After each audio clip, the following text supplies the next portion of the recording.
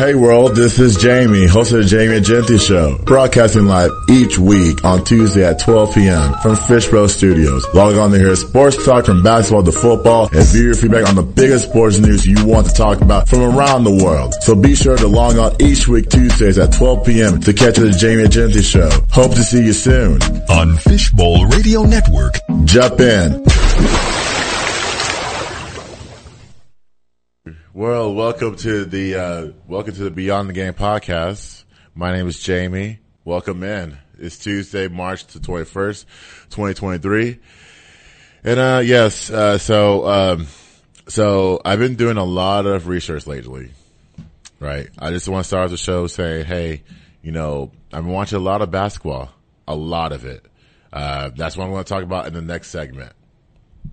But first, I want to talk about Zeke Elliott and what my feelings are towards Zeke Elliott because, I'm still, to this day, I know it's been last week that he got released. Like, he got released, I think about 30 minutes after the show ended last week, or he was going to be released, like within that time.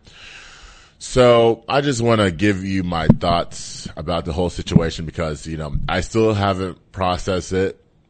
I always, want to keep guys around, but we can't keep guys around for the better good of this team, then they shouldn't be then you got to make the best decision possible. And so with that being said, I'm going to speak my thoughts, but first I want to take back in time where me and Gabe, we were here November the 1st. We did a show. It was after the Bears game, and I told him, I said I would choose Zeke over Pollard. The reason being is because Zeke can give me the extra 3-4 yards that Pollard. I mean, it depends on the defense. And on that day, Chicago was playing a 4-3 defense. I felt like Zeke can give me those yards long term. I didn't know he had injury history at the time. But, he wasn't moving the right way to me or to others that saw him out there. So with that being said, so that's a little back in time stuff. I'll if he was back on this team, I'll still choose Zeke over Pollard because I feel like Zeke can give me those yards versus Pollard. I'm interested to see what this new offense will be in 2023. What Pollard's role is going to be. If he's going to get the bigger money, is he going to get the 1,000 yards that he'll get? But nonetheless, Zeke Elliott, okay, 7-year career in Dallas, over 8,000 yards and 68 touchdowns. Okay, he was one of the best to do it on this team, even though we didn't get far in the playoffs. And without his presence, I don't know where we'll be. Like, I just don't know. And,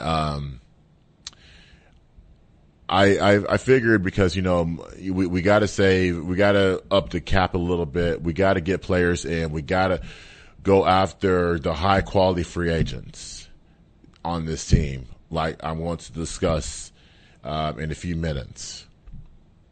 So with that being said, this was a money cost move for the Cowboys to do. I think it saves them over $30 million in cap space, to say the least. And so, with that being said, we have to invest in running back in the draft. One comes to mind, B.J. Robertson. If we can trade up to get him, I think this will accelerate this offense because I think B.J. He's kind of resemblance of a Pollard a little bit, but he's more like he can get that extra gear going. It's just unfortunate he was at Texas because you will not go to the postseason you'll go to the bowl game, but you won't go to the college football playoff. Like that's everybody's goal every single year. And so with that being said, but Zeke was he changed everything on this team.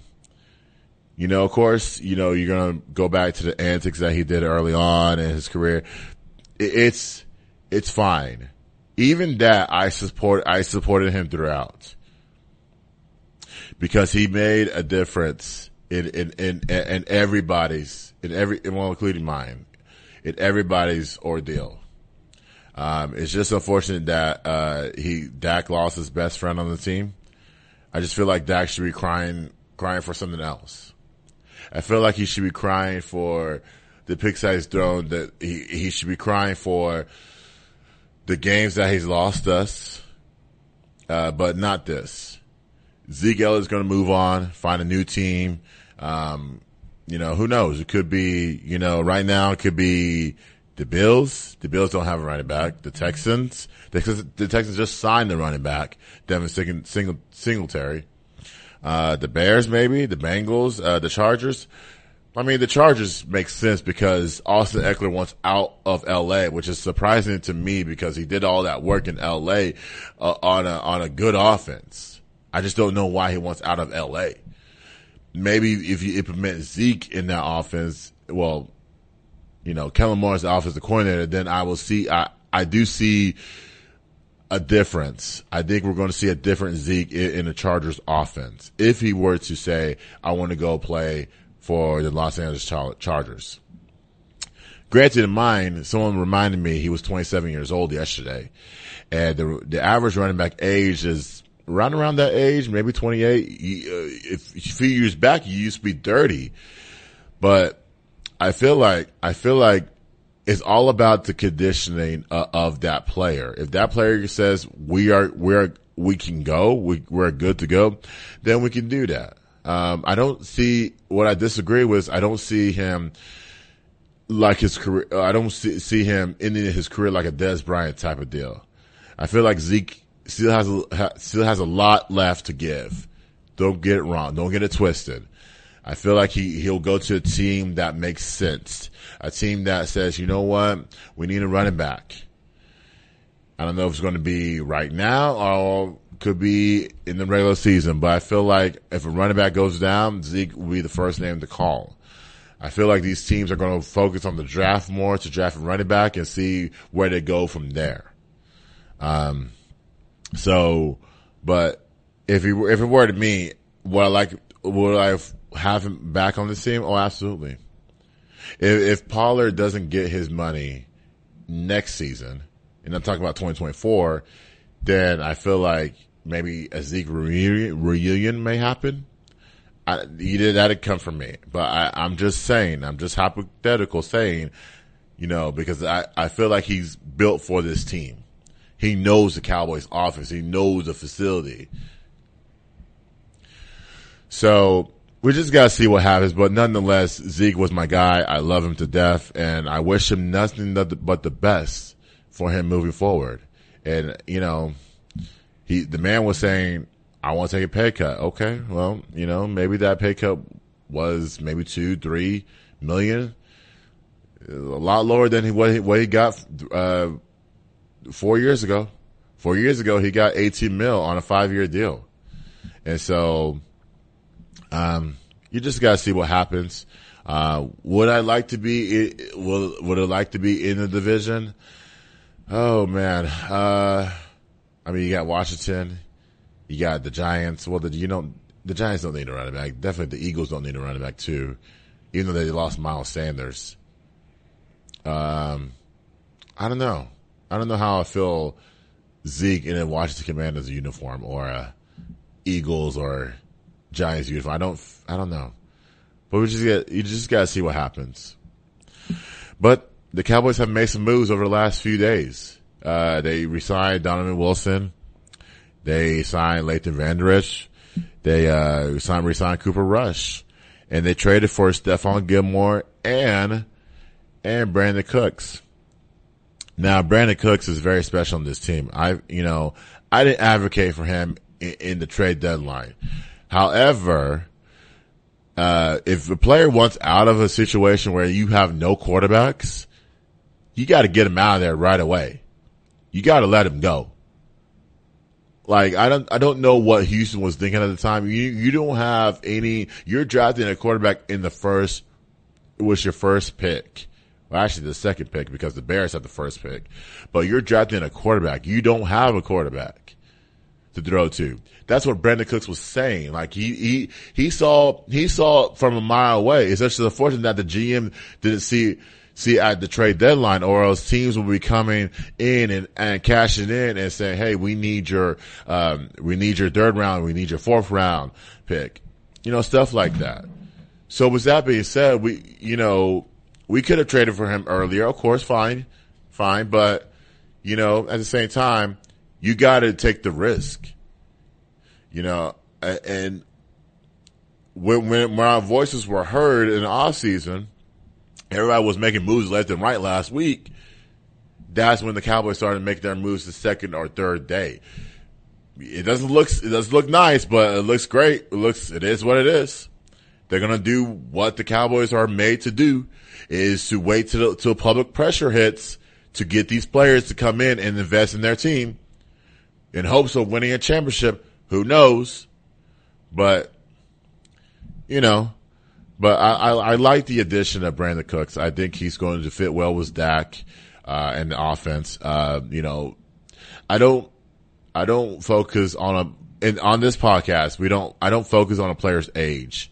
I feel like if a player can get up, get to his workouts, do his regimen on a daily basis, I feel like he can still play the game. That's in any sport. Like LeBron is 38 years old. LeBron doesn't get up in the morning and complains of aches and pains. LeBron gets up and says, hey, it's a new day. I'm ready to play basketball. Right now he's hurt. And they're saying he may come back. But I don't know. Because I'll explain that point in a second. But back to Brandon Cooks. I feel like he's going to be on this team. He's going to be complimentary to Dak. This is going to be a different offense. I'm interested to see what type of playbook they're going to be running. I feel like Dak he has to, if not improve his accuracy. I hope he's working on it right now, because this is a great time right now to work on it. Like, the Cowboys are making moves in the front office to help you out. I think it's time for you to step up and say, you know what, I'm going to improve this right now instead of wait to the regular season to fix it. You don't do that. You don't wait till the regular season to fix it. You do it now so that when the training camp hits, then, is on point. Even minicamp starts in May. Maybe you help the rookies out, or help the players that did not get drafted that they're going to bring in to complement their team. That could have a chance to get on this team. I'm sorry. But, you got to take the initiative right now. Right now is the best time to work on your accuracy. Right now is the best time to get healthy, to do all the things intangible, to say, you know what, I'm going to be ready by training camp and we're going to get this ball running. And that's all I'm saying. I'm not trying to take your personal life away.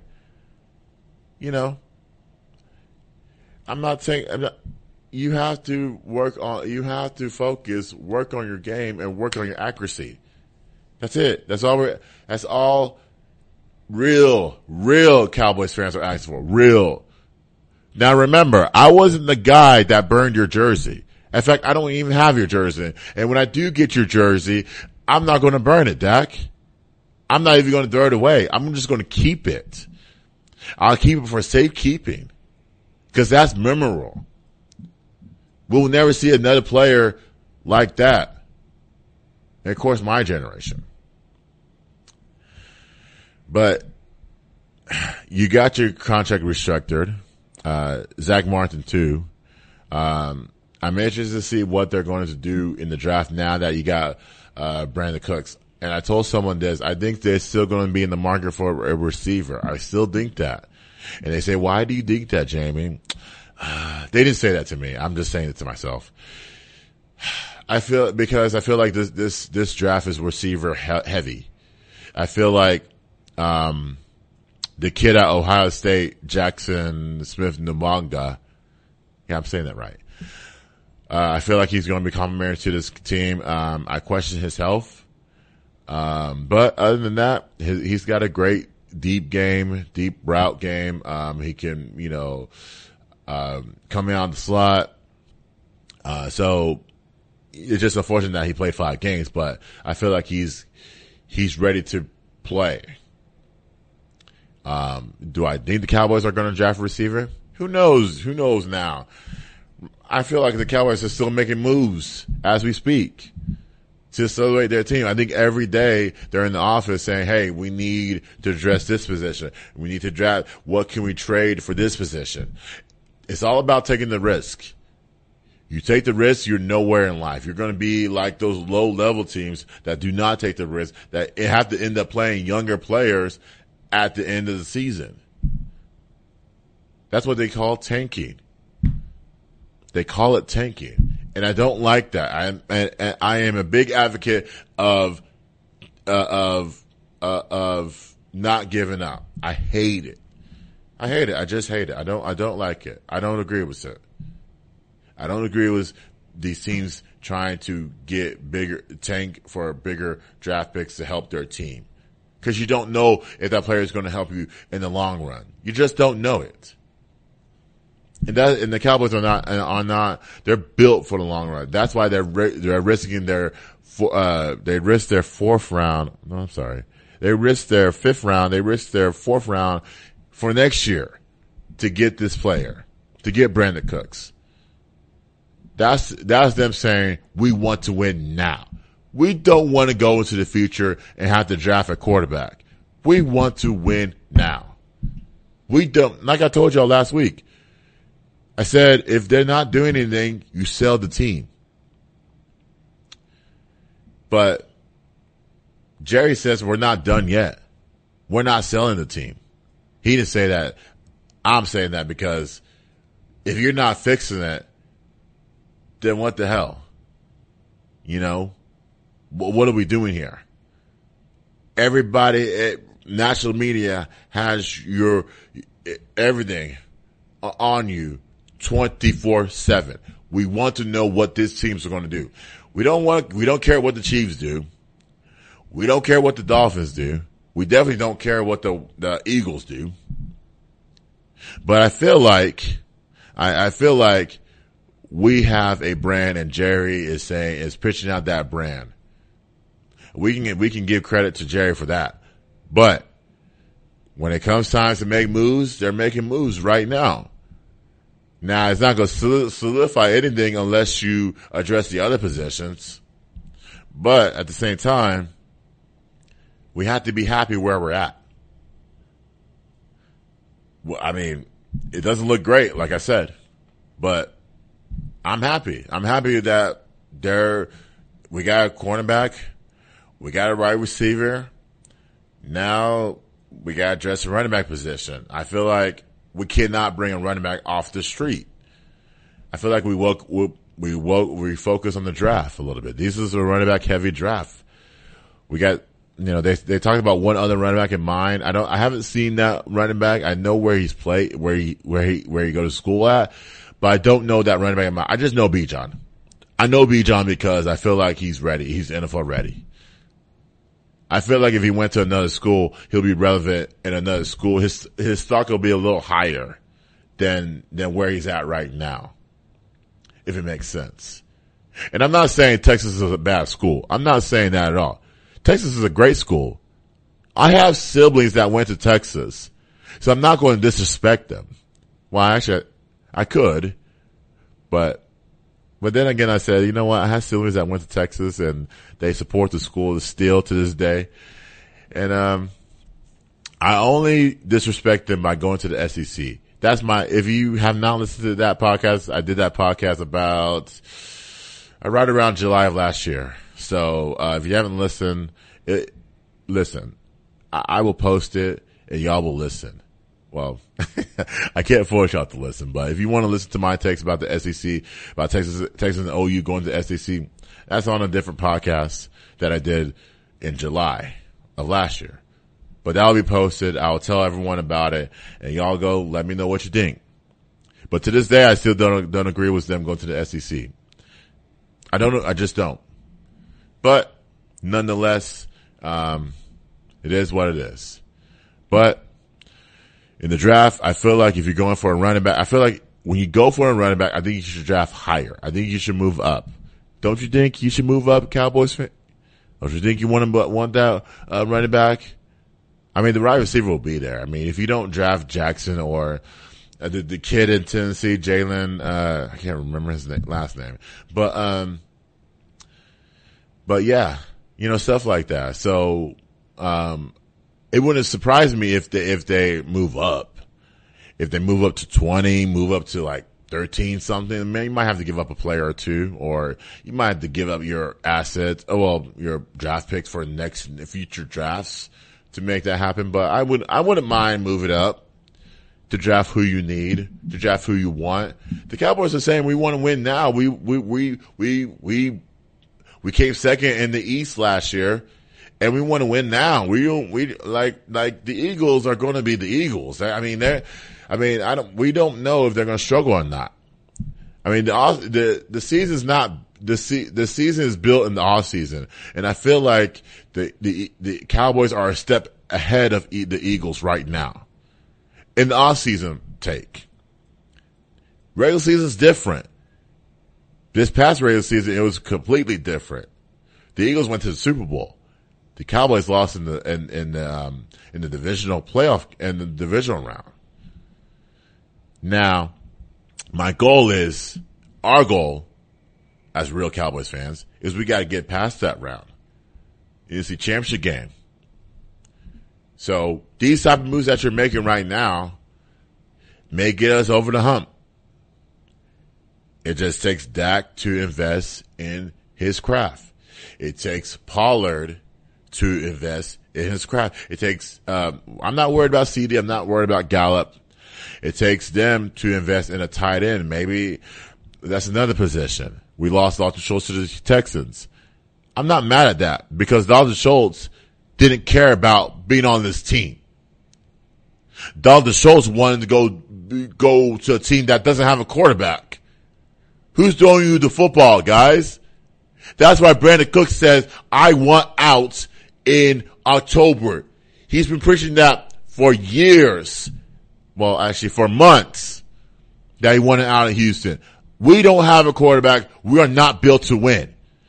The NFL is a quarterback-led league. We have to win. That's why Brandon Cooks is on this team. That's why Dalton Schultz wants to go to Houston with no quarterback in mind. Where's the quarterback, Dalton? You gotta eventually draft either, the Alabama quarterback, Bryce Young, or CJ Stroud. That's who they're going after right now. But you go there and with anticipation of drafting those two.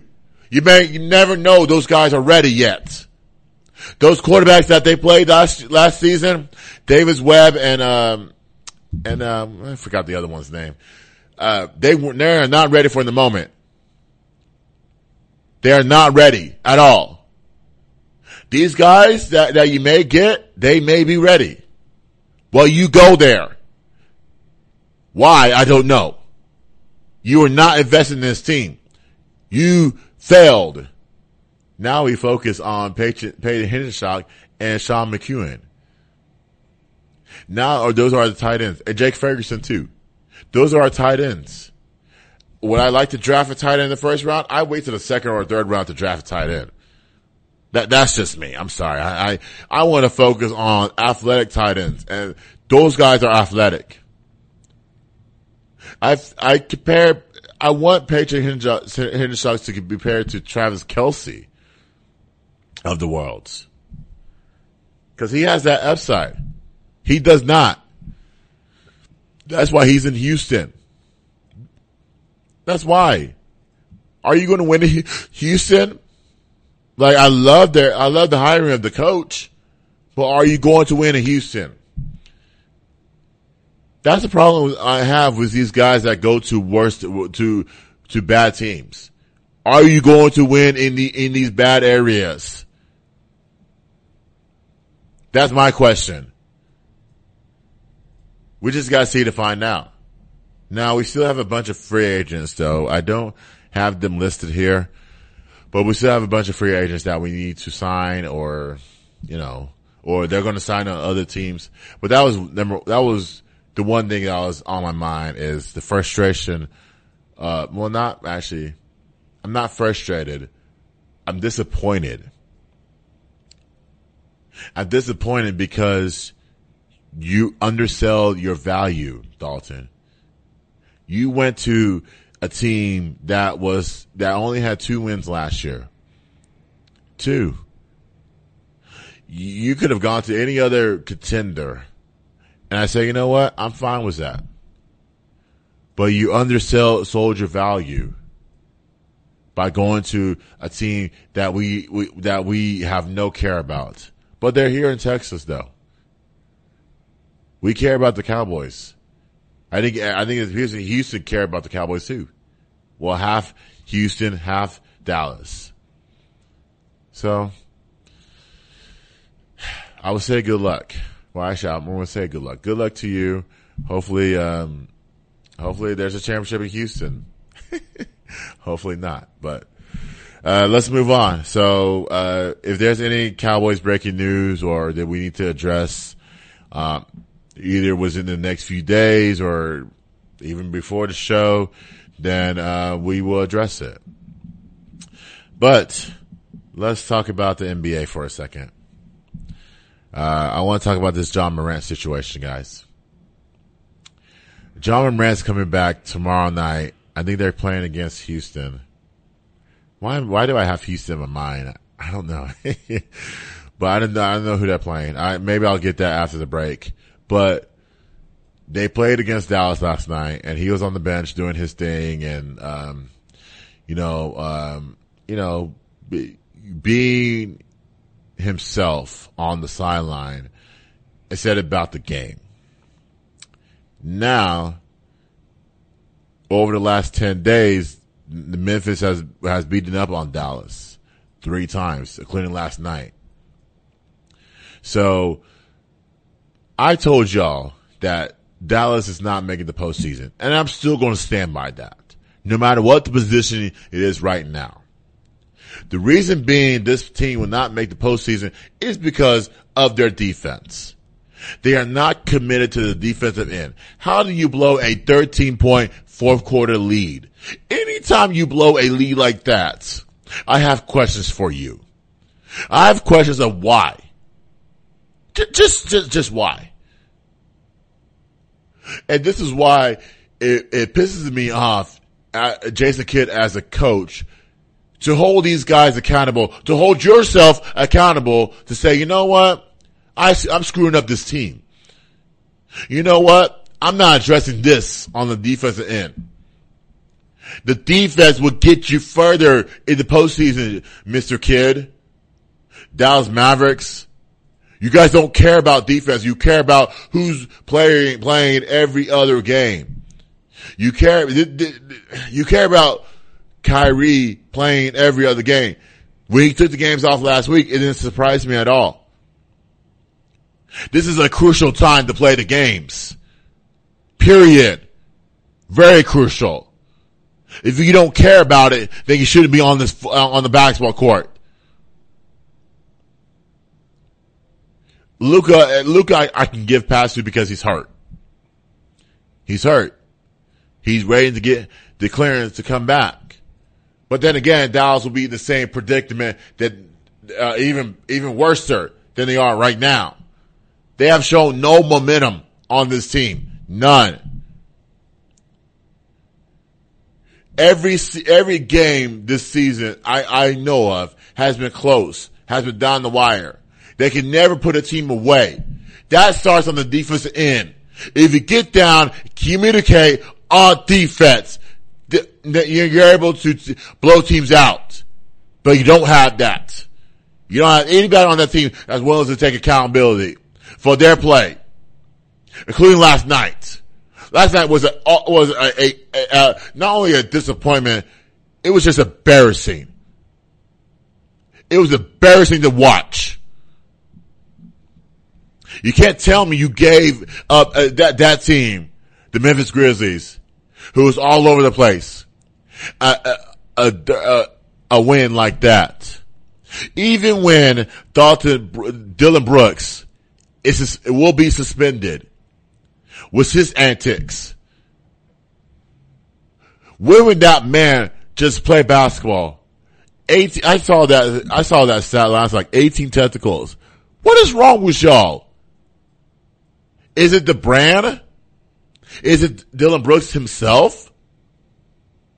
I don't know what this is, but I don't know why Dallas went there and laid an egg last night.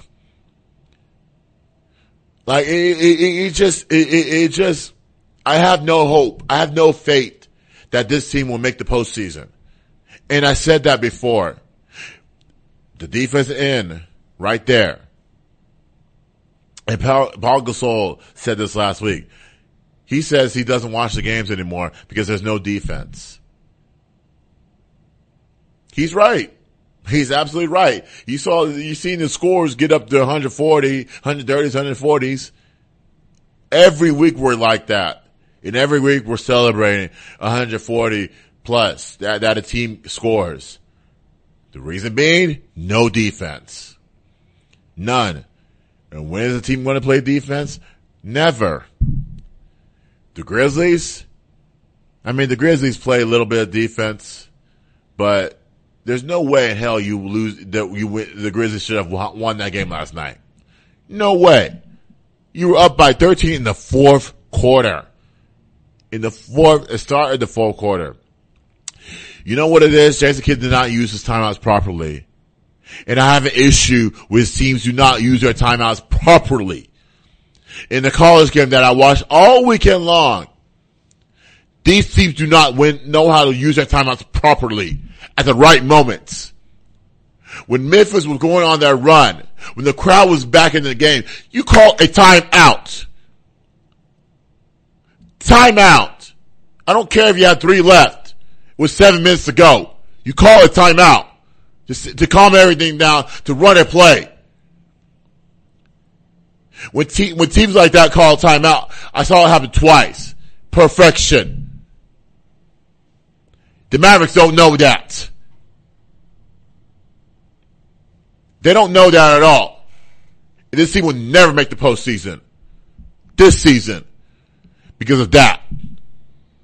It's not about player personnel. It's not about who you can put on this team.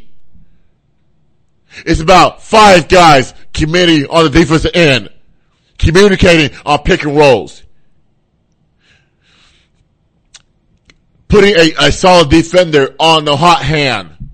That's a Reggie Bullock. Tim Hardaway's not going to guard anybody. He's a shooter. Kyrie's definitely not going to guard anyone.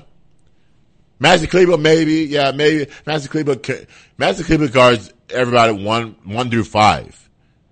Dwight Powell won't guard a soul. Luka, when he comes back, won't guard a soul. But yet, he's talking to the officials most of the time.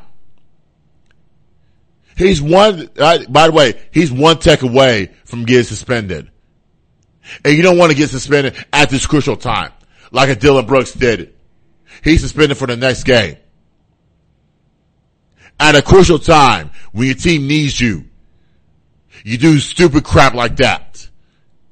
Dancing after a score. Of course you're gonna get a tech for that. Because the NBA does not like intimidation. Especially when it's harsh like that. We don't like intimidation. Just play basketball. When you score, yell it towards the crowd. Dance in front of the crowd if you want to be a jackass. Like, dude, what are you doing? I'm talking about the Mavericks, man. I'm not a Mavericks fan. In fact, true story, they actually did not want me to comment on their post. And that was as of, I think, it's been like all season. I don't know what I did. I did nothing wrong, Mavericks. I did nothing wrong. I didn't say anything wrong. I was just making a comment about your team. A real comment. If you can't take it, just ignore it. There's other fans out there that are saying a lot worse things than I am about this team. This team doesn't have a player personality. They have everything they need. Jaden Harden played fabulous last night. He played great. He's ready. He's NBA ready. He played fabulous. We just need the other four guys to come through. We need Tim Hardaway. We need Dwight Powell even. We need Christian Wood. We need guys like that to come through to step up. But it's never going to be like that because the Mavericks are built on a culture that we need players. We don't need anyone on this team. Now, would you say, do they have enough to win a championship? Absolutely not. Even when you add another player on this team, you still do not have enough to win a championship. And I think that's your goal right now. If we're being honest. If we're being honest, the goal for the Mavericks is not participating in a championship right now. And it's fine. It's fine because you're trying to see where Luka is, how to build a franchise around Luka. Just like if you try to build a franchise around Dirk, you brought these players in, you won a championship. Then in his later years, you did not care about building the team. You know, for years we've been saying, bring players in, but Mark Cuban does not want to pay. He wants to pay sponsors. He wants to pay, stuff that doesn't make any sense, like building another town in Texas or investing in pickleball, which, is that a sport? Is pickleball a sport? I never heard of it. But I don't know. Someone has to educate me about pickleball. I don't understand it. They say it's like basketball, but I don't know if it's a sport or not. I haven't seen it yet. I heard about it, but I've never seen it played. But then again, people are going to invest in that league, and make it a league versus a sport. If you're trying to make it a sport, then I think you have to add a little bit of running into it. Not just standing around. Like I said, I've never seen it. I'm interested to see what it is, what is it like to play pickleball. I don't understand. But nonetheless, so my other thing is, I want to talk about this. I want to talk about Dillon Brooks. So, besides the game last night, Dillon Brooks picking up his 18th technical foul. He'll be suspended unless the NBA comes out and says we're going to rescind it, which I don't think they're going to, because it's an obvious tech. I saw this on Instagram the other day, and I got into an argument with other people that they may be fake fans, they may be the fans of the Grizzlies, who knows? And I said, and it said Dillon Brooks Defensive Player of the Year. I'm thinking to myself, like, what? You giving that man a Defensive Player of the Year versus everybody else that deserves it? I'm just thinking, what makes you think he deserves it? Getting into foul trouble every game? He doesn't have my vote for Defensive Player of the Year. He does not. Like, as a matter of fact, I don't even have a vote for the Defensive Player of the Year because this league does not play any defense at all. And when I saw that post, I was like, Taylor Jenkins is out of his mind. This is your coach, Memphis.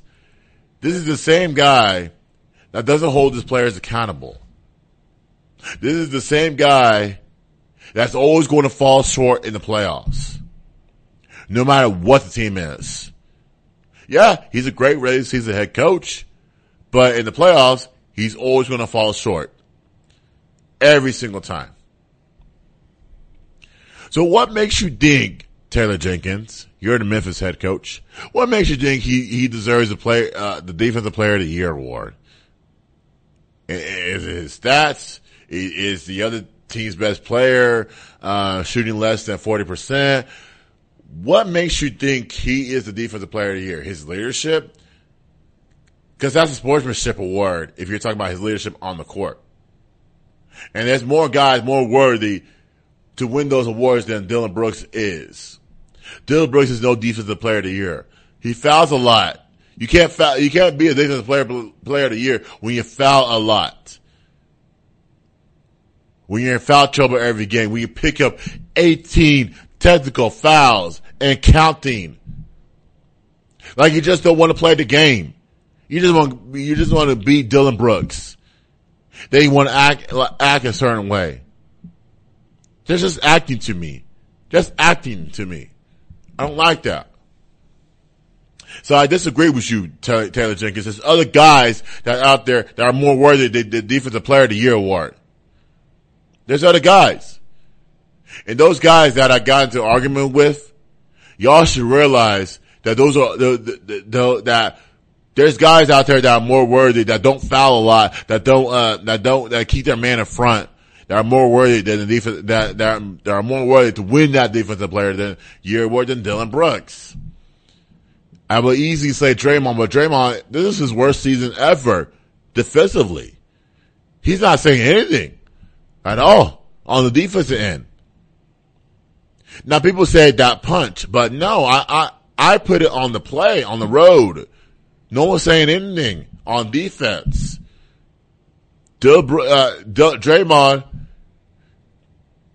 I don't know if he cares about the game or not, but something has changed. You're focusing more on the officials than the actual defensive game itself. It's just ridiculous. But nonetheless, I disagree with you, Taylor Jenkins. Now, this is my final point. Now, Gabe is not here, but he's a Lakers fan. I feel like the Lakers are giving up, y'all. He doesn't like me to say that, but of course he's not here. I'm pretty sure he's going to listen to this episode and he'll have words for me. He will, because he's a Lakers fan. He did say that the Lakers may not make the postseason. I agree with him. And now, is it 1,000% correct that they may not make it, despite where they're at right now? Well, actually, they may. They may make it to play-in, but right now I think they're ninth right now, and who knows? They I don't know. They could make the play-in, right? But I don't expect them to come out of that. You know what I'm saying? I think you have to take LeBron to come back to get past the play-in. And this man, LeBron, was in a cast 3 weeks ago, and now the coach is saying he may come back. I'm like, Darvin, are you drunk? Are you drunk? This man was in the cast 3 weeks ago, and he may come back. What is wrong with you? The man is 38 years old. The man needs time to recover. The man was in the cast 3 weeks ago, and commented about surgery. Did he get the surgery? I don't know. That's interesting to me. The media, when it comes to LeBron's injuries, the media doesn't say whether he got surgery or not.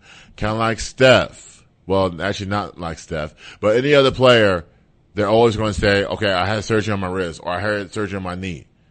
When it comes to LeBron's injury, they don't over-exaggerate the story. Even though LeBron is the most polarized figure in America right now. We gotta know if LeBron got the surgery or not, and apparently I don't think he did. Or else he'll be out for the season. But I don't think he's coming back this season. I'm not saying retirement. This season he's not coming back. Even the play, I'll be surprised.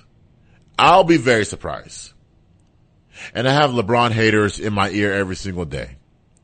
And I almost want to tell them, you need to leave LeBron alone. What has LeBron done to you? What has LeBron done to you to make him hate him? LeBron is the most polarized figure in America. He is top 10 in every single category. Again, it always goes down to Jordan versus LeBron. My generation picks LeBron. For me, I go with a tie. Because I was in both generations. But you got the old heads that say, I'm a Jordan guy. Okay, fine. You're a Jordan guy. Okay, great. I'm a LeBron guy because LeBron is all about his craft. And I think he's going to be well into retirement. I'm not saying Jordan's not doing well. Jordan's doing fabulous. Jordan's doing well. It's just unfortunate he has to sell the team to make a profit. Because when a team is not winning, he's saying, I'm going to give up half of this because someone will work with me. I don't know the business. I just made that up. But nonetheless, I want to get back to this. I got off track. Let me get back to this Lakers stuff. So the Lakers are giving up. Even though they won it, they beat the Magic. That's the only team in the NBA you can beat right now because the Magic are not playing for anything.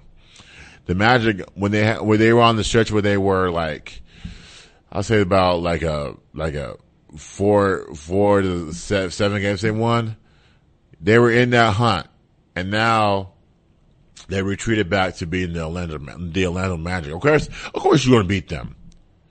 Of course, you lose to Dallas and then you lose to Houston. And I guarantee you, and Lakers fans may not agree with me on this, I guarantee you Anthony Davis was saying, okay, after the OKC game, which they won, was it the OKC game? I think it was, yeah. Okay. The game that they played on that Tuesday, it was New Orleans, sorry. New Orleans Pelicans. Anthony Davis played that game. Anthony Davis played great. Anthony Davis the next day woke up Wednesday morning and said, shit, I have to play again. And Darvin Ham gave him the day off. Like, why did you give him the day off, Darvin? You could have played him. You could have said, you know what, you're playing today. You are playing today. No ifs or buts about it. You don't decide your schedule. You missed 20 games. In those 20 games time, you should be anticipating and playing down the stretch. Every single game, no matter where you're at. He was saying, dear, thank you, God, for not letting me play tonight. And then you go around and lose to Houston. Then you lose to the Mavericks on a buzzer beater, which I said, that if they don't make even if they don't make the play in, I think that is one of the worst losses this season.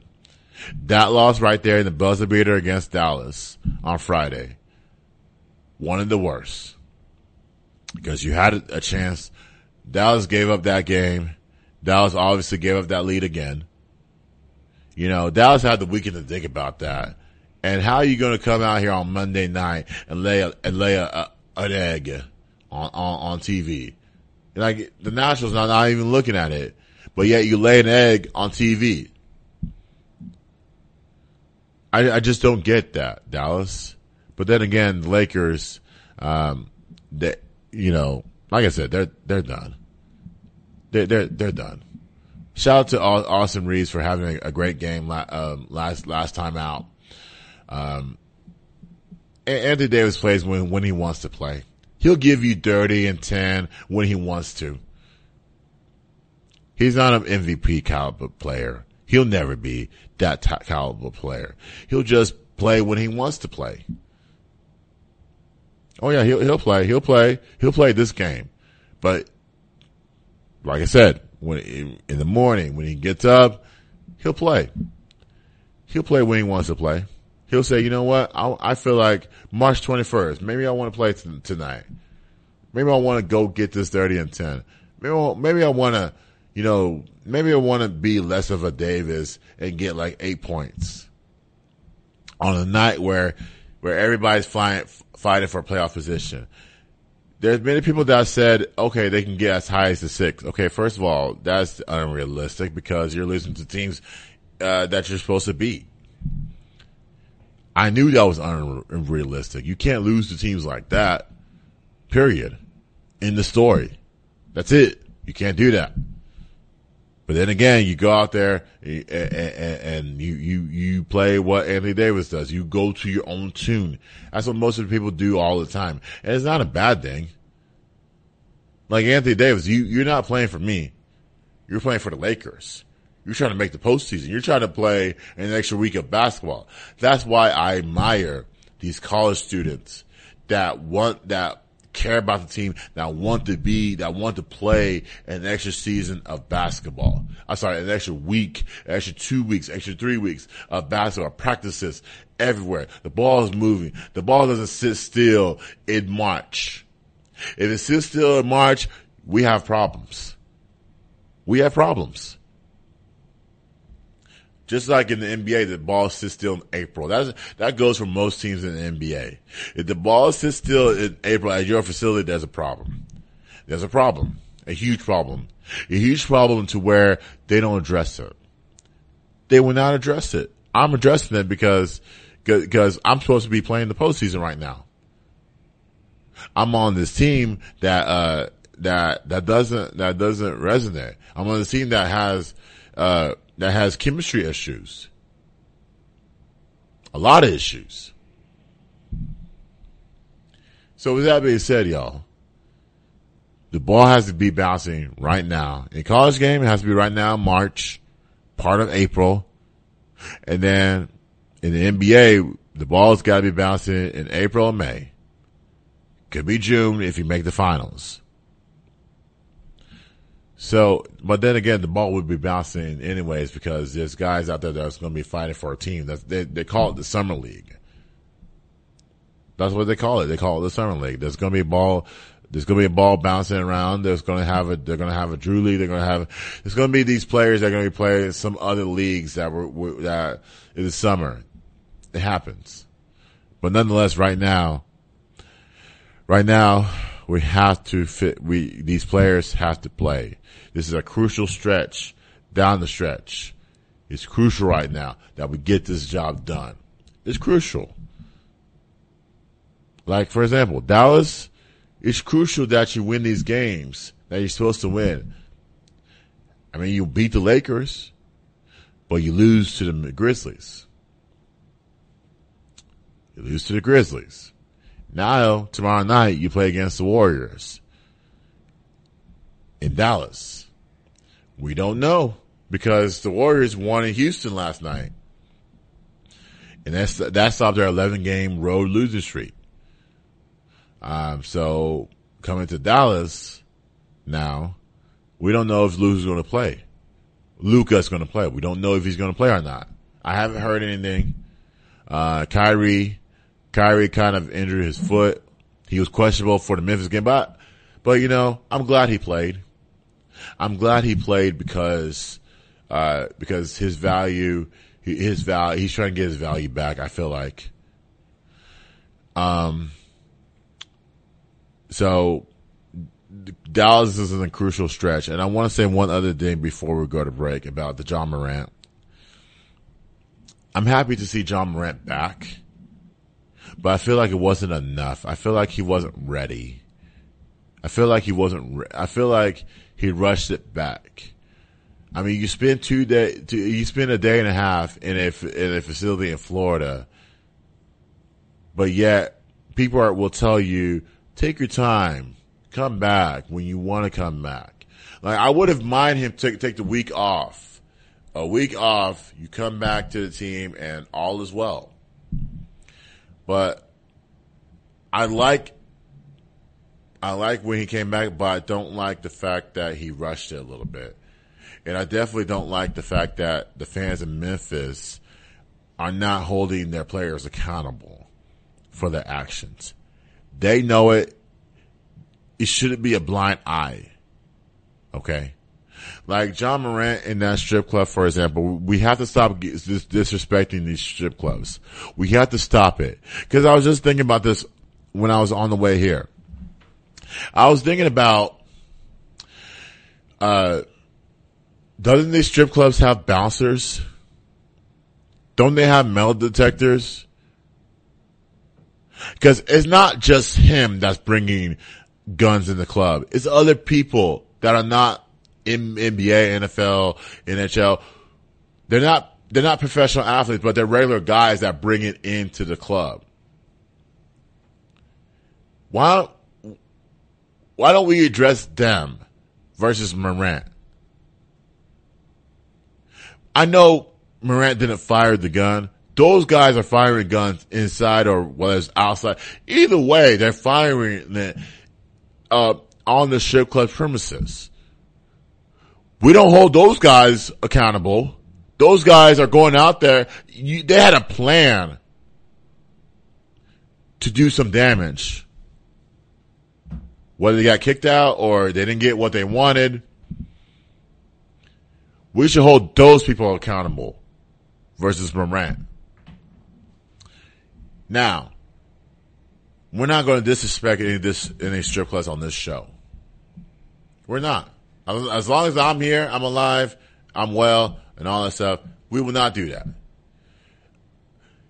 I blame the strip clubs for not enhancing their security. How do you have a bouncer and that allows that to go through? You're trying to protect the ladies inside, not only the ladies, but everybody that went in there to go see a show. That's the ultimate protection possible. But if you don't have that, then it's basically the strip club's fault for allowing Morant to for not searching. They need metal detectors. You cannot go in there. And even now, you gotta have the right mind. If I'm going to a strip club, I'm there to go have fun. I'm not there to cause damage to that one person, to the dancers, to the manager. I'm not doing that. I'm going there to have fun. That's what fun means. We need to bring fun back. Especially in the nightlife. And I noticed that, that's what I'm saying. That's what I'm saying. We're not going to disrespect any strip club joint, whether it's here in Texas or anywhere, because they do their due diligence of making everyone safe. Now, do I think they need to enhance metal detectors or beef up the security? Oh, absolutely. Absolutely, they need to do that. Are they going to do that? I don't know. It feels like they don't care.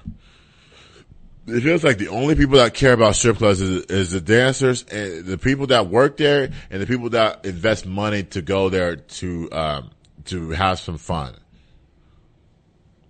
That's the only way.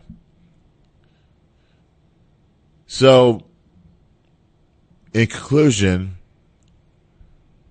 do I think Morant learned anything? I don't think he did. I don't think he did because, I mean, it's nice that I saw that he's back. Then also, I don't think he learned anything because he rushed it back. Morant, you don't get these years back. What you do right now, you don't get it back. They gave you a contract last year. I don't think any player in their lifetime will see that contract ever again unless you're up here. If you're up here, you'll get that contract. When you're down here, you don't get that contract. Other guys, young black men like myself, are trying to be like you. We're trying to get that $1 million contract. And even, we're trying to work as hard as we can to make that happen. You worked hard. You have supporters around you. Yes. Let them continue to support you. But at the same time, when you want out, just take your time, man. Don't rush it. Like, therapy is not a game to play with. They're trying to save you from any damage, from any harm. And the NBA suspension was light. It was very light. Like, basically, he got suspended for 2 games, basically. If you do it in context, he got suspended for 2 games, okay? It's very light. And it's disrespectful to the guys that were suspended for 50 games for a season. Because you gotta understand, I feel for the baseball players. Every season they get tested for PEDs, performance enhancing drugs, right? And every season they get tested, they get suspended. Like Fernando Tatis suspended for 80 games. I think he's suspended for 50 now. But he's suspended for 80 games for doing that. So, if the NBA suspension is light in this day and age, why don't you make it light in the MLB? Why don't you make it light in the NFL? You gotta do something real drastic to get a hefty suspension. And fighting is not even doing that. When you get into fights now, it's a 1-game suspension. Or better yet, if you push someone, it's a fine. Okay. Is that how we're going to do it this day and age? Then you might as well give them their jobs back. The Gilbert Arenas of the world. There's other players that were suspended. Ron Test, Steven Jackson. Might as well give it back to them. But of course, they're old. They don't have an interest in coming back to the NBA because they have other interests in other things. And that's fine too. But I want Morant to learn that nothing is given to you. You have to earn it, and you definitely earn it. But when you do this again, your coach shouldn't have to save your ass again. That's what he basically did. He saved his ass and allow men to be accountable for their actions, and he did take accountability. But I feel like he should have taken time away from the game. Someone's going to be bouncing about basketball. The game will still be played and all that stuff, but take as much time as you need to be away. And that goes for everybody. Now, of course, if you're working a mediocre job, then I don't know if they're going to give you the same treatment as the NBA has. But I think right now, I think they should. But it's a mediocre job. That's why they call it mediocre. But not this one. I love this job. I love podcasting. And that's why when I need a break, I would tell y'all I need a break. But I'm built strong by the man upstairs to get through it. And, I love John Morant. And I hope he does well throughout not only the rest of the season, but throughout his whole career. I just worry in the off season. And I worry not for him. I worry about the other guys. I worry about the guys in the NFL. I worry about the guys in the NBA. And I definitely worry. And yeah, those are the 2 things I worry about. I worry about them. But nonetheless, I hope everybody stays healthy and comes out on the other side. Now, that's my spiel for that segment. So coming up next, I want to talk about the men's tournament, the women's tournament, and some of the games you should watch out for, Sweet 16 matchups, and what I learned about my time at home this past weekend, watching every game, watching every situation possible. I'm going to give you my take on that, plus the other games, and plus this UNT news that popped into my feed yesterday afternoon. I'm completely shocked about. It's up next. It's Fishbowl Radio's Beyond the Game. Hey, this is Linda. Catch my show. It's all about kids and the kid in you. Bi-weekly on Saturdays at 7 p.m. Central Time, starting May 21st. On this show, we will discuss issues that concern kids and adults because of things that may have happened to them when they were a kid. you can expect to hear from children and professionals discussing these common issues that they may face today. Our mission is to bring healing to children, families, and our community. Our goal is to save lives. This show will change your life. Catch my show bi-weekly on Saturday at 7 p.m. Central Time. It's all about kids and the kid in you.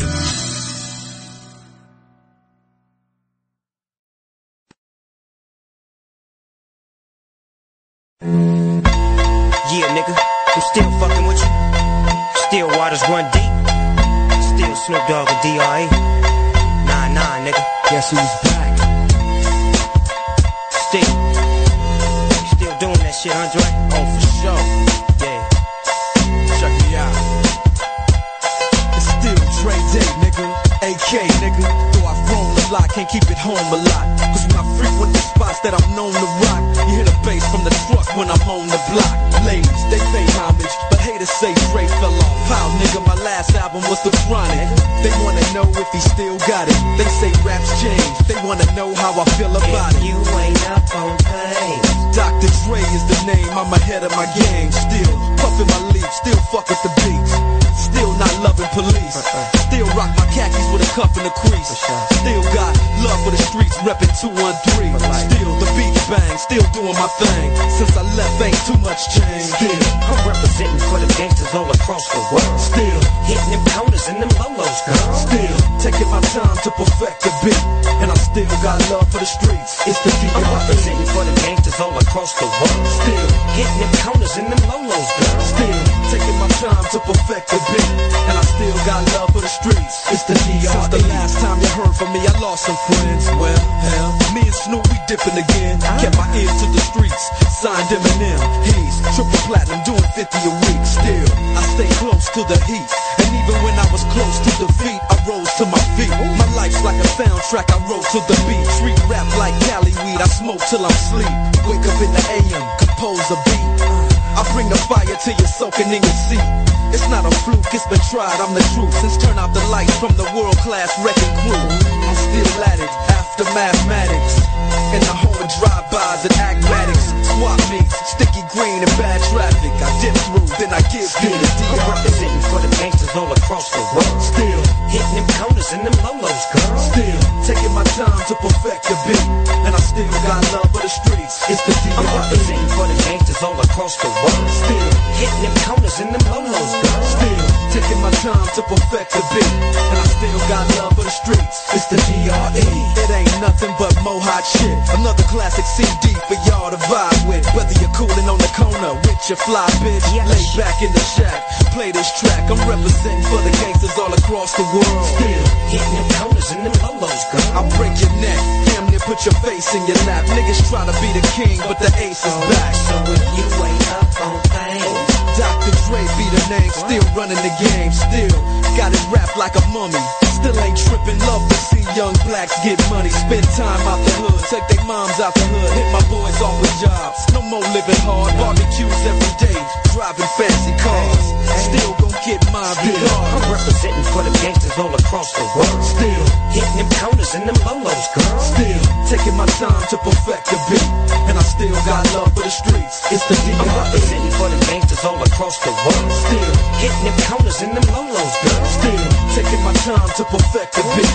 And I still got love for the streets. It's the D.R.E. I'm representing for the gangsters all across the world. Still hitting them corners and them lolos, girl. Still taking my time to perfect the beat. And I still got love for the streets. It's the D.R.E. Right back up in your motherfucking ass. 9-5 plus 4 pennies. Add that shit up. D.R.E. Right back up on top of things. Smoke some with your dog. No stress, no seeds, no stems, no sticks. Some of that real sticky, icky.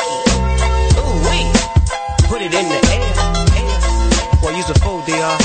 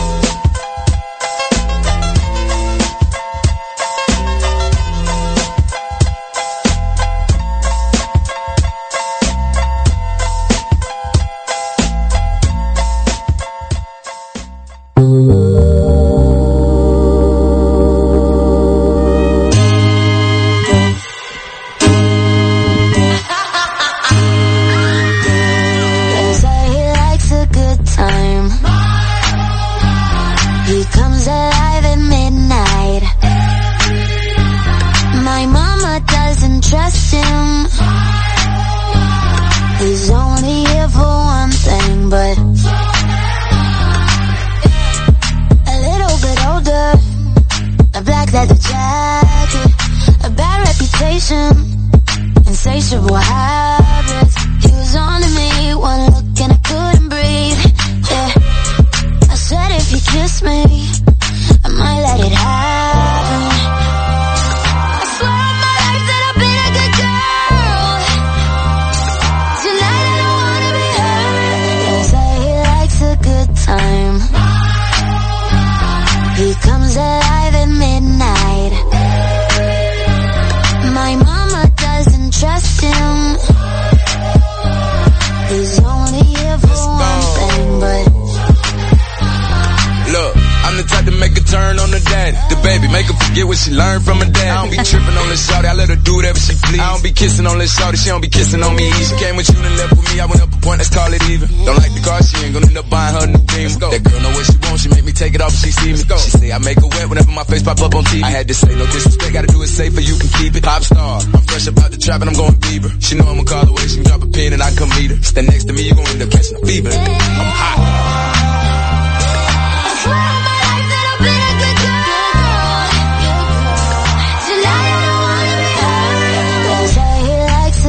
Time. He comes alive at midnight. My mama doesn't trust him. He's only here for one thing, but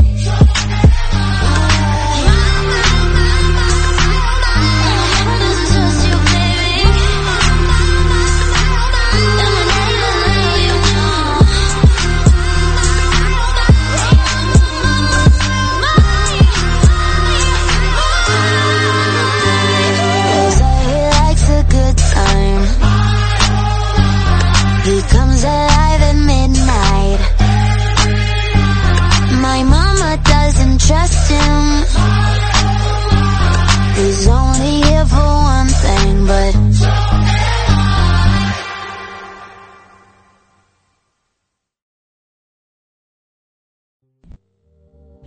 All right, welcome back to the Beyond Gay podcast. Well, my name is Jamie. Obviously, welcome back. So, with that being said, y'all, I did tease about the NCAA tournament. I spent the whole entire weekend watching it. It was my first time spending the entire weekend at the house. I did go work out. I did go to church Sunday. I did go to church Sunday. I did. Then that was it. I wanted to stay home and see what the tournament was all about. See what the anticipation, the hype was all about. So, with that being said, everyone, let's talk about these matchups and what I think about them. But I'll give you my 5 takes first. Now, my time during the weekend, it was a little bit frustrating, because watching these games is not hard to coach. They make it difficult to coach, but it's not that hard, especially right now. If you're passionate about the game and helping young athletes succeed, then you have a passion. Then you don't need anything else, in my mind. You just have to have passion and sacrifice for coaching. So, here's what I thought about this. Number 1, the officials are giving extra timeouts to the team, to a team that has 2 timeouts or less. That has happened in the women's game. That was the most frustrating part this weekend that I saw in the women's game. So it happened in all the games. Like a player will make a basket and they got to go to the monitor to see how much time is left. That is an extra 30-second timeout for that team that has less than 2. That to me was frustrating because why are these officials going to the monitor to see what time is left on the timer after that player scored a basket? You should really check the clock operator of who is making that decision. And why are you doing this over and over and over and over and over again? That happened at least 4 or 5 times. And I was like, dude, don't go to the monitor. Please don't go to the monitor.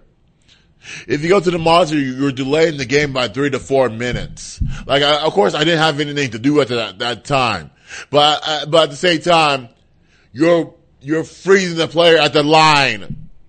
You're giving a timeout, like I said, to the action player. Coaches don't know what to say anymore. Coaches are over exaggerating their sayings. Basically. So there's nothing else to say. They have to fix that. Get a new clock operator or something. We don't need to go to the monitor every single time under 2 minutes to see how much time that was.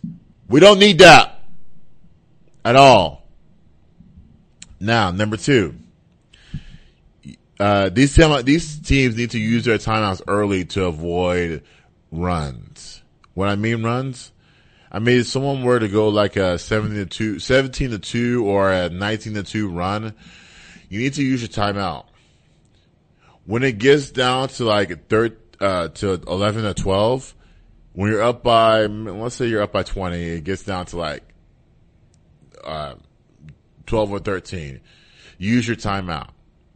That stops the momentum and it gives you time to run a play off a timeout. The timeout is good because you may run a play that gets you a basket. That happens every single time when you call timeout. When you call timeout, you make adjustments and the momentum feels like it's shifted back to your side. You know what I'm saying? That's why teams like Stanford is not there anymore. Because Stanford did not use their timeouts early. They used their timeouts when the game was won by Ole Miss. That's why Ole Miss won the game, because Stanford's not used to the physicality of Ole Miss. So use your timeouts early. I see these teams have 4 timeouts by the end of the game. I'm like, no, you need to use at least 1. I'm pretty sure the officials are going to give you an extra 1. You know what I think they should go back to? They should go back to 5 timeouts or 6. That way you're not wasting time. These officials are not wasting time to go back to the monitor and try to see what happened on this play or how much time is on this clock. I think that's number 1. I think in the offseason they should address that. I mean, back in the day it used to be 5. Okay. Can we make it 6? I mean, I would rather make it 6 so that, these teams can have more time to adjust their play calling and adjust their defense, whatever they got to do in the timeout. Okay. So number 3, you got to scout your opponent thoroughly. You got to scout your opponent, thoroughly. I don't think 4 days gives you enough to scout them. Why? No, it doesn't, because it doesn't give you enough. Because here's the thing. I was very supportive of Texas Southern until the first round game. The first round game they played, their first 4 they played against Fairleigh Dickinson, which, by the way, their coach got the Iona job. So I just found that out. That's breaking news for me. So, well deserved. So with that being said, you gotta scout your opponent. And what Texas Southern lacked is they didn't scout their opponent properly. You had, 4 days to, and John Jones, when I was in his practice, does this all the time. Like you were given a paper, right? You were given a paper of what player can do this, what player can do that. I don't think he does that anymore. But he should go back to that because he won games at UNT. It was a perfect scouting tool. It was perfect. I don't know what he does now to scout these players. I don't even know what these teams do. how to scout these players, because they will never show us how to scout this individual. You have to literally go out up there physically to their practice, to any college team's practices, and see the scouting report for yourself and run what they want to run. Texas Southern wasn't ready. Texas Southern was not ready for Fairleigh Dickinson, which is why Fairleigh Dickinson got their 48 hours of fame, because they lost to Florida Atlantic, which I'll talk about that in a second. But they were not ready. Now, I know two individuals who coach at Texas Southern, Johnny Jones and Josh White. They're going to probably say, we disagree with you, Jamie. We scouted this opponent correctly. We just lost because Fairleigh Dickinson was a great team. Okay, then fine. Then you come on this show and explain it to me. That's it. That's all I'm asking for.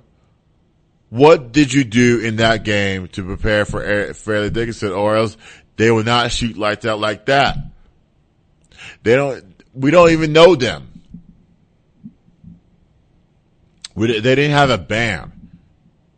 What do they have at that school? They don't have anything, but yet, actually, you know what? They didn't have a band, but when they were in Ohio, Dayton the band for Dayton stepped in and played for them. So that was nice. That was really nice. And so, but they don't have anything. Right now, this coach got a job at Iona. I mean, hey, what a way to put your name out there. What a way to upset the biggest team in the country in Purdue. And I kept telling them, throw it inside. Throw it inside. They're 7'5". 7'5" Zach Edey can just throw it over the top. They had 6'6", 6'7" guarding, if you can see on video. 6'6", 6'7", fronting Zach Edey. Okay? Now, granted, when you front, and then the other person from the high side is 6'3", then you still throw it to him and he'll go to work. You don't have to worry about 6'3", because 6'3" cannot jump as high. They can't jump as high. So with that being said, I was just saying on the monitor, throw it inside. If you throw it inside, then they won't get anything. They will have to fight harder to come back from the game, which they didn't have to do the heavy work because basically Purdue gave them the game. That's what they did. They gave them the game. They didn't win it on pure luck. They won it on heart. They said, you know what? We're going to beat Purdue today. And they did. Purdue won the Big Ten tournament. And they're at home right now. I had them going all the way. They're at home right now because they can't play basketball. They don't know basketball sense. This is why you have to scout your opponent thoroughly. And actually, you know what? We want to see these teams go on TV a little bit more instead of the internet, because the internet buffers, right? The internet buffers. Like these days, they're showing everything on the internet now. It buffers.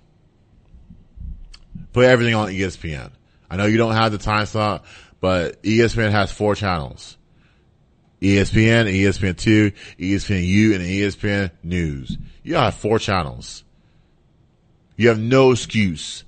They're all sports channels. You have no excuses at all. None.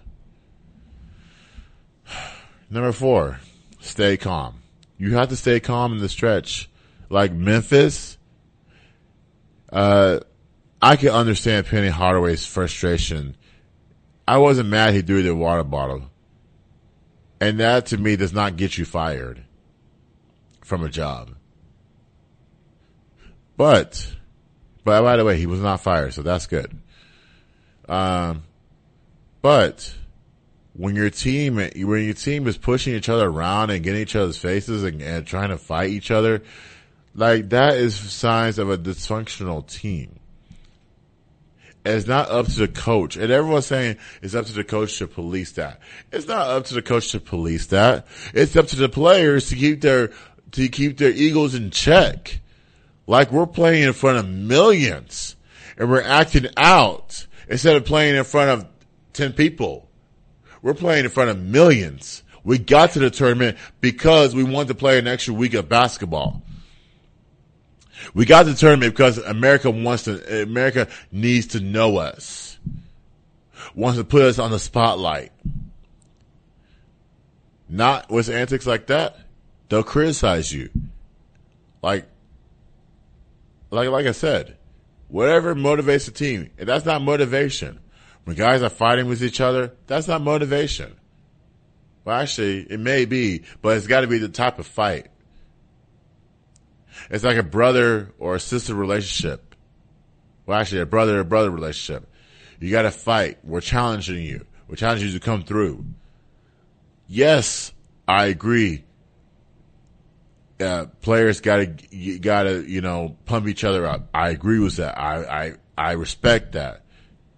But what I don't respect is trying to fight, posting up to fight during a national TV broadcast game. I don't like that at all. I just felt like that was unfortunate on Memphis's part. And that's why Florida Atlantic took advantage of that. And they won. But my last point is do not let your guard down. Don't let your guard down, guys. There's a reason why Stanford and Indiana are at home right now in women's basketball. There's a reason why Oklahoma State is at home right now. But there's also reasons why Ole Miss and Miami are in the Sweet 16. They didn't let down. When they were down by double digits in those games, well, actually, Ole Miss wasn't down by they were up by double digits. They in that game against Stanford was not ready for their physical play. They run the personality of their coach, which is important. Stanford is a soft offense. And I say that respectfully. Tara Vanderveer is a Hall of Famer coach. And I say that respectfully. Haley Jones is my favorite player on that team. Cameron Brink is also an all-star. But you don't go into that game thinking that Ole Miss is going to be physical as y'all. Ole Miss has physicality all on their team. Starts with their head coach. That's why you don't ever let your guard down. You don't ever do that. You're the number one team in the country. Experts picked you. Well, whoever was doing the seeding for the bracket, we picked you to be number one because of your record. You didn't win the Pac-12, but we picked you. Like Indiana, you didn't win the Big Ten. Well, actually, I don't think they did win the Big Ten. Yeah, they did. They did. But, you're number one. Okay? You're number one. Miami goes to Indiana, beats you. Ole Miss goes to Stanford, beats you. Oklahoma State sitting at home right now. Their women's team sitting at home right now. The accountability is the coaching. They will never take accountability. So you got to hold that over your head for the next 8 months. Don't say we, coach. Say you. It's your fault. Your fault for not taking the timeouts in a timely manner. Your fault for not making adjustments. Put the blame on you. Do not put the blame on the student athletes. On you, coaches. I blame the Oklahoma State coach. I blame Georgia too. Georgia had a chance to knock out Caitlin Clark out of the postseason. They had a chance. 3 turnovers. This is why you don't save your timeouts. Don't save your timeouts. Take them in a timely fashion. Thinking that your team got it. Dude, in the state of Iowa, they have nothing to do. Like Charles Barkley said, the state of Utah, there's nothing out there. That's why you had 90,000 fans in Iowa, because it's a basketball town. Like, dude, when you have, when the crowd's all over the place, you call a timeout to settle everybody down. That's what you do. But yeah, you call a timeout to advance the ball. The game's over at that time. It's over. That's why you're sitting at home right now, Georgia, Oklahoma State, Indiana, Stanford. That's why. We got 2 number 1 seeds sitting at home right now. We got a 4 seed in Texas that's sitting at home right now. Because of Vic Schaefer. Vic Schaefer, you know what? Vic Schaefer is to blame for that loss last night. He's to blame. You can't, and people say, well, you know, he doesn't make shots. Of course he doesn't, but he can make adjustments. Instead of yelling at your players and taking off your jacket, why don't you just take accountability and say, you know what, I screwed up. That shows me that you screwed up. Now, nonetheless, those guys are at home. They sit at home. Let them be at home. But let's talk about these matchups. And I'll start with the ladies first. I want to start with Miami versus Villanova. Miami, I want to talk about that matchup real quick. Miami versus Villanova in the Sweet 16. I think that's a Friday game. I don't know. It's Friday, Saturday, one of those games. But my biggest take is Miami's feeding off momentum. It's momentum for Miami. They went to 2 tougher places. Well, actually, no. They played at a tougher place, and they beat the number 1 seed. So they're going off momentum. Could it happen against Villanova? I don't know much about Villanova except for they have the scorer named Maddie Sargis. I can't pronounce her name. I'm sorry. But Villanova has to respect Miami's momentum, and Miami has to respect Maddie's game. So those are those are 2 things I'll be watching for when it comes down to that game. The other one is Ole Miss or Louisville. Now, this is the matchup where Eagles are driven. One side was Ole Miss. Ole Miss plays defense. Their coach is a defensive-minded coach. Shout out to Coach Yo out there. You're doing a fabulous job. And keep it going. But unfortunately, you are not my pick for this game. I think I'm going to pick Louisville because of Haley Van Slit. Now, there was an incident last night after this game. I wanted to get, I reached out to Sonia Morris. Sonia Morris is the guard for the Texas women's basketball team. And, they got into a little dust up in the handshake line last night. And I reached out to her and I said in my message, and she has not responded. I said, maybe I'll reach out to Haley and maybe I'll have that answer next week. What happened? What happened between y'all? What was said? I know Haley Van Leef can intimidate and that's what she does. That's what she does. She intimidates every opponent she plays against. But I want to figure out what was said. What was said in that handshake line that caused you to say those things? But hopefully, Sonia Morris, if you're listening out there, I hope you reach out and explain that to me. Maybe I'll bring you on the show. Or maybe I'll reach out to Haley and say, what was being said in that handshake line? Cameras captured it, but it didn't capture all of it. No one said anything. So I want to, I should have listened to a press conference and maybe I'll get answers there. Maybe I'll have an answer next week. And nonetheless, but this matchup, I think Ole Miss is going to intimidate Haley. I think that's the number 1 focus. Outside of that, they do have a little bit more. Louisville has a little bit more. I like their big girl. I don't remember their names. I don't know them. I just know the fact that they played last night and they made a difference in the Texas game. And so, I think Ole Miss is solely focused on Haley and what she can do offensively. And I think they're going to take away everything possible. Make Haley work a little bit. I think if you make her work a lot more on one-on-one stuff, I think a box of one makes you work. So a box of one, it means that you're guarding that person straight up. When you guard that person straight up and make them work for all that they're trying to do behind the bag, trying to free themselves for a shot, and if they miss it, you've done your job. I feel like they're going to do their job this game. I think if Louisville goes where Haley goes, Haley's on, Louisville's gone. Haley's off, they don't have that. They don't have a second or third option. So this game, I'm still choosing Louisville because of Haley. I think she'll go off. I think she'll have her moments in the first half. In the second half, she'll get it going. The other matchup is LSU versus Utah. That matchup is very interesting. I'm interested to see, Kim Mulkey has experience.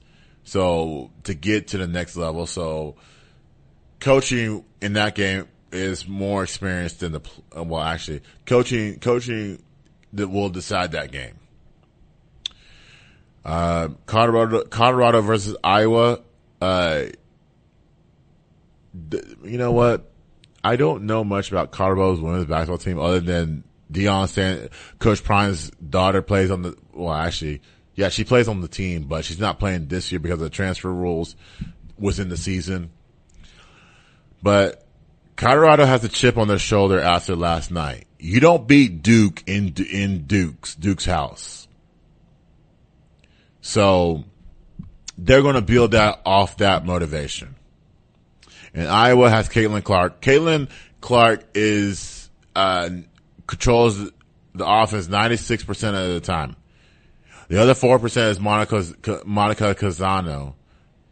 But Caitlin Clark's 96% that team. Without Caitlin Clark, they are nothing on that end. They're nothing now, and I'm just trying to be honest with you. The stat said 50%. I'm saying 96%. What Caitlin Clark does on that team is unimaginable. And, like I said, Colorado has a chip on their shoulder. And they're coming off motivation.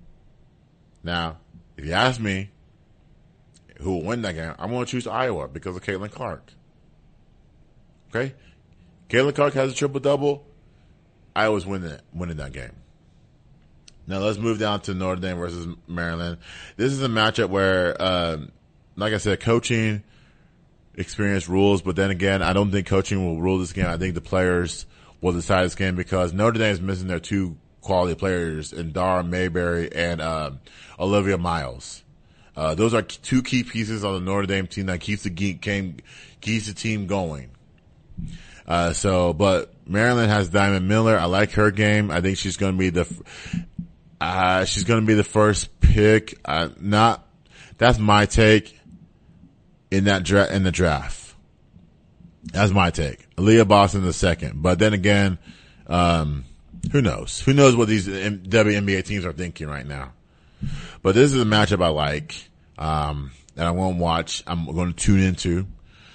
Another matchup that I like is Tennessee versus Virginia Tech. Now, Virginia Tech has not gone in this past, but then again, I like this matchup because Tennessee has an all-around team.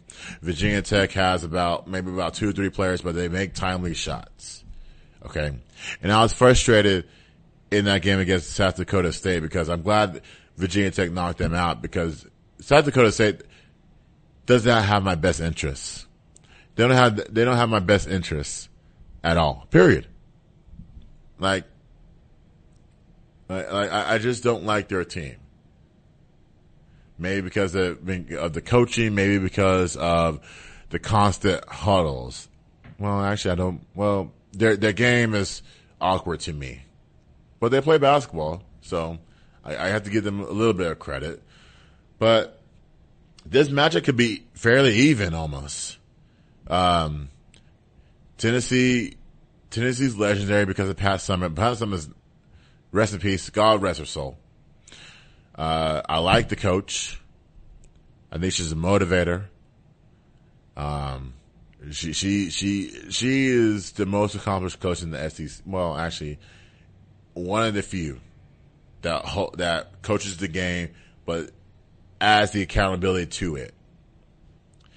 If you hear her press conferences. Now, the other matchup is UCLA versus South Carolina. UCLA, that game, they foul a lot. UCLA fouls a lot. And it'll make the free throw line a lot more attractive if, when South Carolina gets there. And they will get there often. Ohio State versus UConn in women's basketball. UConn has a history of being in this round, and finally, they're relevant. AZ Fudd is the difference maker. When she's healthy, this team goes. When she's not, it's a completely different team. Ohio State is struggling just like the first two rounds, they struggled to make to this point. And I think this will cure it if they beat UConn. I'm not choosing Ohio State to beat UConn, but I'm choosing UConn to beat Ohio State. I think if there's an upset, this will be the game. This will be the game for an upset. South Carolina. South Carolina will win that handily. But that's enough for my women's tournament. I encourage everyone to go watch a women's tournament out there. If you haven't, because those games are fascinating to me. So let's step into the men's side. Let's talk about Florida Atlantic versus Tennessee. Now, Florida Atlantic won the division, and I wanted to pull a poll up. Is Dusty May better coach than Grant McCaslin? I think it's fairly even, but then again, Florida Atlantic won 31 games in the regular season. They beat North Texas twice. They won the Conference USA, and this team is building off momentum. I feel like this team is building off momentum. I feel like they have a chip on the shoulder. They want America hear them. There's a small town in Florida Atlantic that no one has ever heard of. Actually, people go to that part of town for vacation. They don't go to the University of Florida Atlantic. They go there on vacation. But I think Florida Atlantic is ready to make their name in college basketball. Wanting to be one of the better college basketball teams. And I think this game, if they win, will seal that. Let's talk about Gonzaga versus UCLA. Can Gonzaga get it done? This team has never won a national championship. Has the most decorated coaches. Has the best big man in the game. Yes, the best big man in the game. But can they get it done? It's always a question every single year from Mark Few. UCLA, I'm not worried about Mick Cronin, his team. Jaime Jaquez is one of the best in the planet to play against. Tiger Campbell is a leader amongst the leaders. So, like I said, it comes out to Gonzaga. Can they get it done? UCLA is going to give you their mental toughness. They're going to beat you inside. They're going to beat you outside. The only weakness is themselves. Gonzaga's weakness is the perimeter. Can they score in the perimeter? When teams get down, can they recover? They barely recover against TCU. So I'm interested to see this matchup. Michigan State versus Kansas State is another one. Arkansas versus UConn is another one. I'm interested to see that one as well because Arkansas is feeding off. Like I said, these teams, when their coaches Eagles at 11, players feed off that. Eric Musselman's Eagle level is at 11, is at a 12. So the players are going to feed off that. And it's unfortunate they cannot stop a guy named Sunogo. I can't remember his first name. Cannot stop him inside. That's the biggest issue. Can you stop him inside? You take his inside game, you have a chance. So, my favorite matchup is Xavier versus Texas. This is my favorite matchup. because Texas is out to make a name for themselves. And Ronnie Terry should have a job right now. It's the action of what we are in this day and age. You have to, us, people that look like me, we have to continue to work. This man won a Big 12 championship against all odds. If Chris Beard was coaching this team, he would not win it. He would have never won the Big 12. And I don't agree with Ole Miss hiring him. I don't agree with that at all. I feel like he should have had another year off. Then he goes to junior college and revive himself. Kind of like Rick Pitino. He took the risk. Okay. He went to Iona and now he has a St. John's job. Shouldn't have that job, but he has a job now.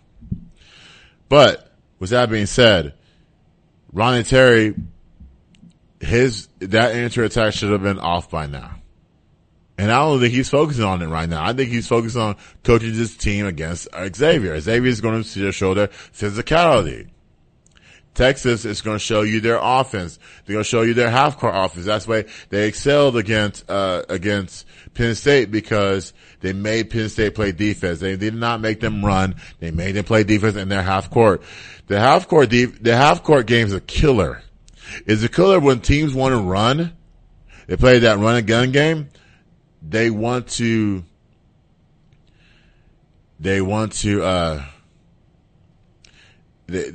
get baskets in transition. So with that being said, Texas is not a transition team. They're more of a half court. Let's pass the ball around. Let's find a good shot team. And so I do have Texas winning this game. Not by much, but I think if it's less than 8, then Texas wins this game. Princeton versus Creighton is another one. Princeton runs their offense. They make you run their offense. Like I said for Texas. Texas wants to make you play their offense. They want to make you play defense throughout the whole shot clock. Princeton wants to make you play offense where they're cutting around the basket. They're going to make you run in the half court to the point where you don't want to play offense. And Creighton is more physical. So let's see if Creighton can add that physicality against Princeton. I don't see Princeton as a physical team, but Princeton beats you with their mindset. They can beat you at their weakness. So Creighton, their only weakness is the outside game. The outside game's not going for Creighton. They can't throw it to that big juggernaut inside, which is, I can't remember his name. But, if they cannot throw in the side, you don't have a chance. Creighton does not have a chance. Princeton is going to make you play their game. So there's another matchup, San Diego State versus Alabama. You know me. San Diego State plays defense like crazy. I think they'll shut down their whole entire team. Alabama's not built for this. They're not built for college. They're not built to win a championship in college basketball. They're not built to go to the Final Four. This is why I did not have them in the Final Four. Okay? They're not built for that. And I hope I'm wrong. I hope I'm wrong that Alabama is built for college basketball, because they're not. They're not built for college basketball. Miami versus Houston. Now this is a critical matchup because Miami doesn't look good, but they get the job done. Houston is dealing with one injury in particular. That is Sasser, but he makes their team go. Well, whatever Marcus Sasser, whenever he goes, the team goes. He's the entire team. If he's not there on the court, if he's going at 65% at best, they may have a chance. But then again, Miami is Miami has to take advantage of their mess ups. Auburn didn't do that. I mean, they didn't struggle against them. Houston struggled against Northern Kentucky. We don't know who Northern Kentucky is. That's what I'm saying. That's why you got to put these bigger games, these teams on TV so that we know who they are. we know what to expect from them. Not when you want them to be on TV for the tournament. We got to know who they are. So that's my tournament. Now the tournament is Thursday, Friday, Saturday, and Sunday. The Elite Eight is Saturday and Sunday. Sweet 16 is Thursday and Friday. So a lot of good matchups on the men's and women's side to look out for. These teams have a never say die attitude. These players do. They never said a die attitude. They don't have that attitude. It's not about them. It's about the team. That's the type of attitude that you have to have right now. Now, the selfish attitude comes in when the season's over. You want to go to another team? By all means, the transfer portal's open. You go to that team. You make a difference. Let's see what happens. But guys, little bit of breaking news. Actually, the breaking news came yesterday when I found out my favorite coach, Jaylee Mitchell, if she's listening out there. The news is she's out at UNT. She got fired, guys. Like, she didn't resign. She got fired. A 111 and 127 record, to say the least. And this is not her fault. Let me tell you something. It's not her fault. It's the players that are not willing to buy in to the program. It's not Quincy Noble's fault because Quincy Noble averaged 17 points a game. She was great. She was fabulous. She did everything she can for that team. Where are the other players at? Where is the Anaya Johnson? Where is the Tamisha Lankin? Where is Brianna Davis? Where is Kendall Magruder? Where is Maddie Cleary? Where is all these other players? This is a player's issue, not a coach's issue. The players tune out when Jaylee Mitchell failed this season. When they went on a losing streak, when they were winning, when they won a game, they lost a game, they went on all this. The season was lost before the beginning of that conference. When conference play started, the season was lost. The players tuned out. The players played the game because they thought they had a chance. Too many games down the stretch that it was a 1 to 2 point game. We couldn't execute a play. You had crucial non-conference losses against Louisiana. You had no business losing to. Then you had the losses to UAB. The first one was a 17-point game. You blew that up, and UAB wins on your home floor. So that is a player's issue. This is a player's issue, not a coaching issue. Good coach's issue is getting the players to play.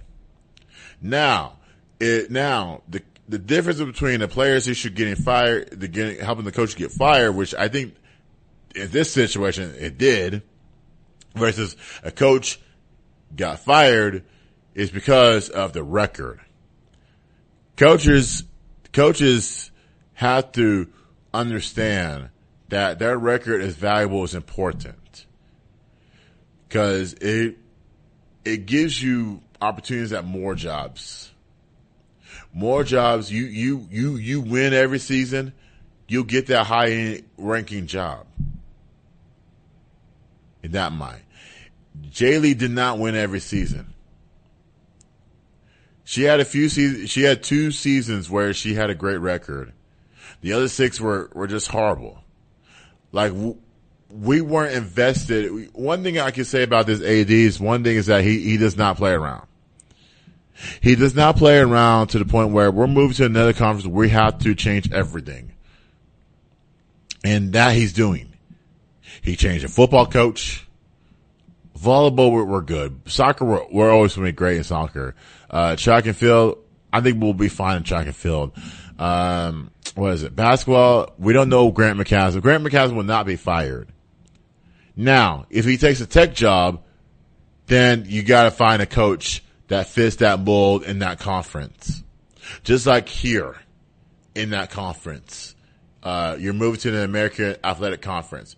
You gotta find a coach that fits that mold in that conference, that encourages the players to play basketball that has a different feel in that game. We got to bring the passion back in sports.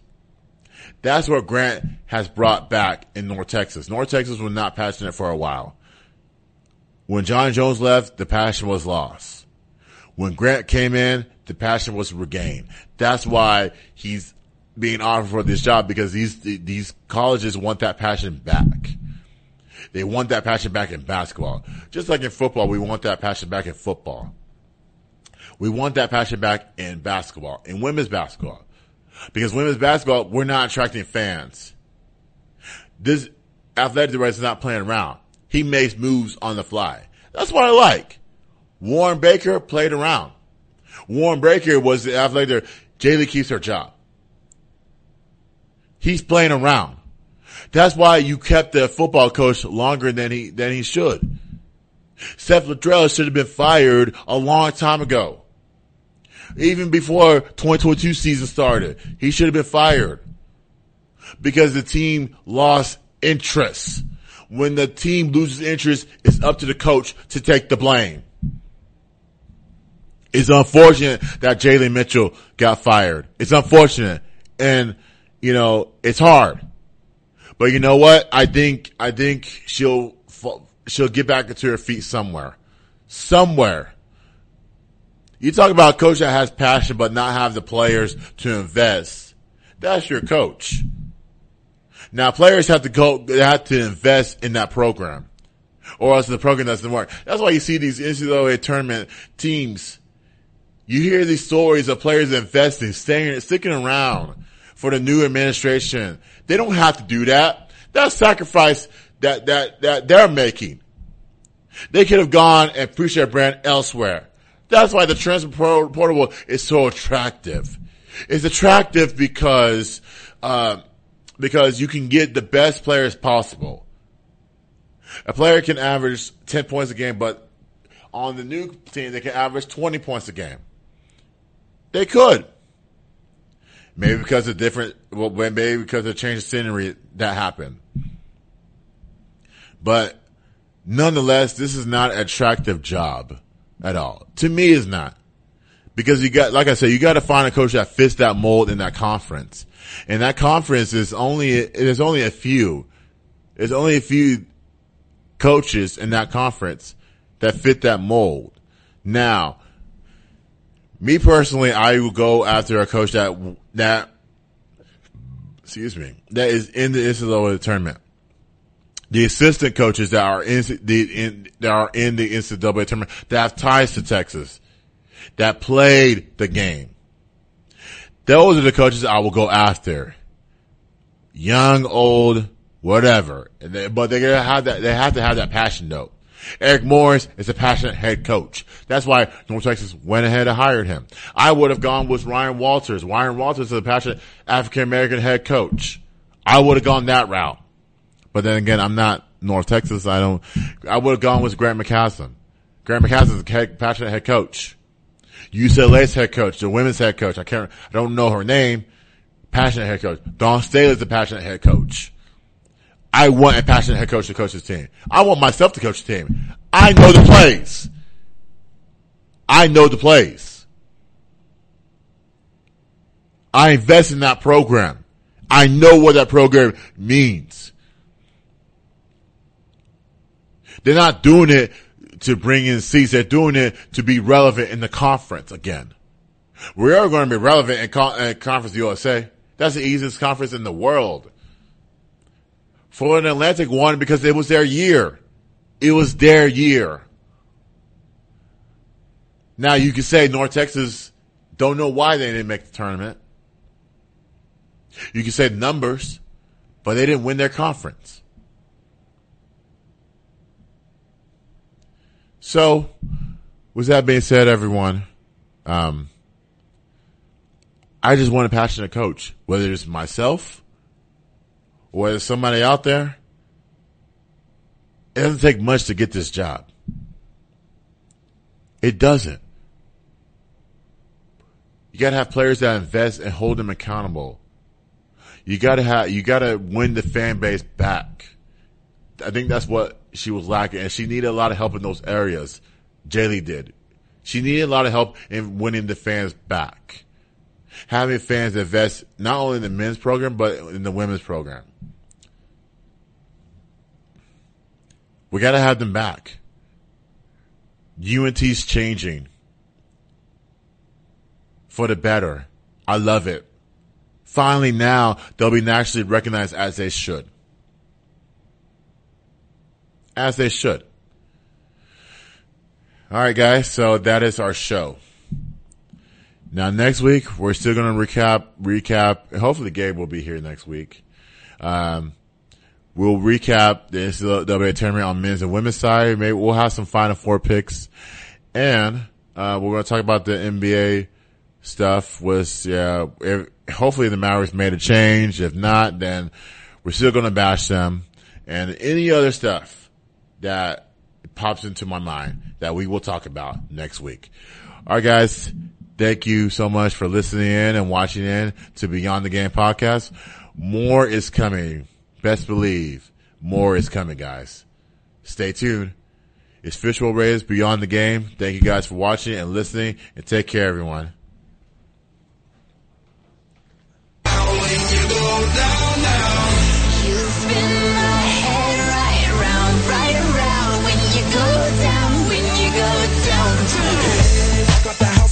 Hop in there with Joe, I got places to go.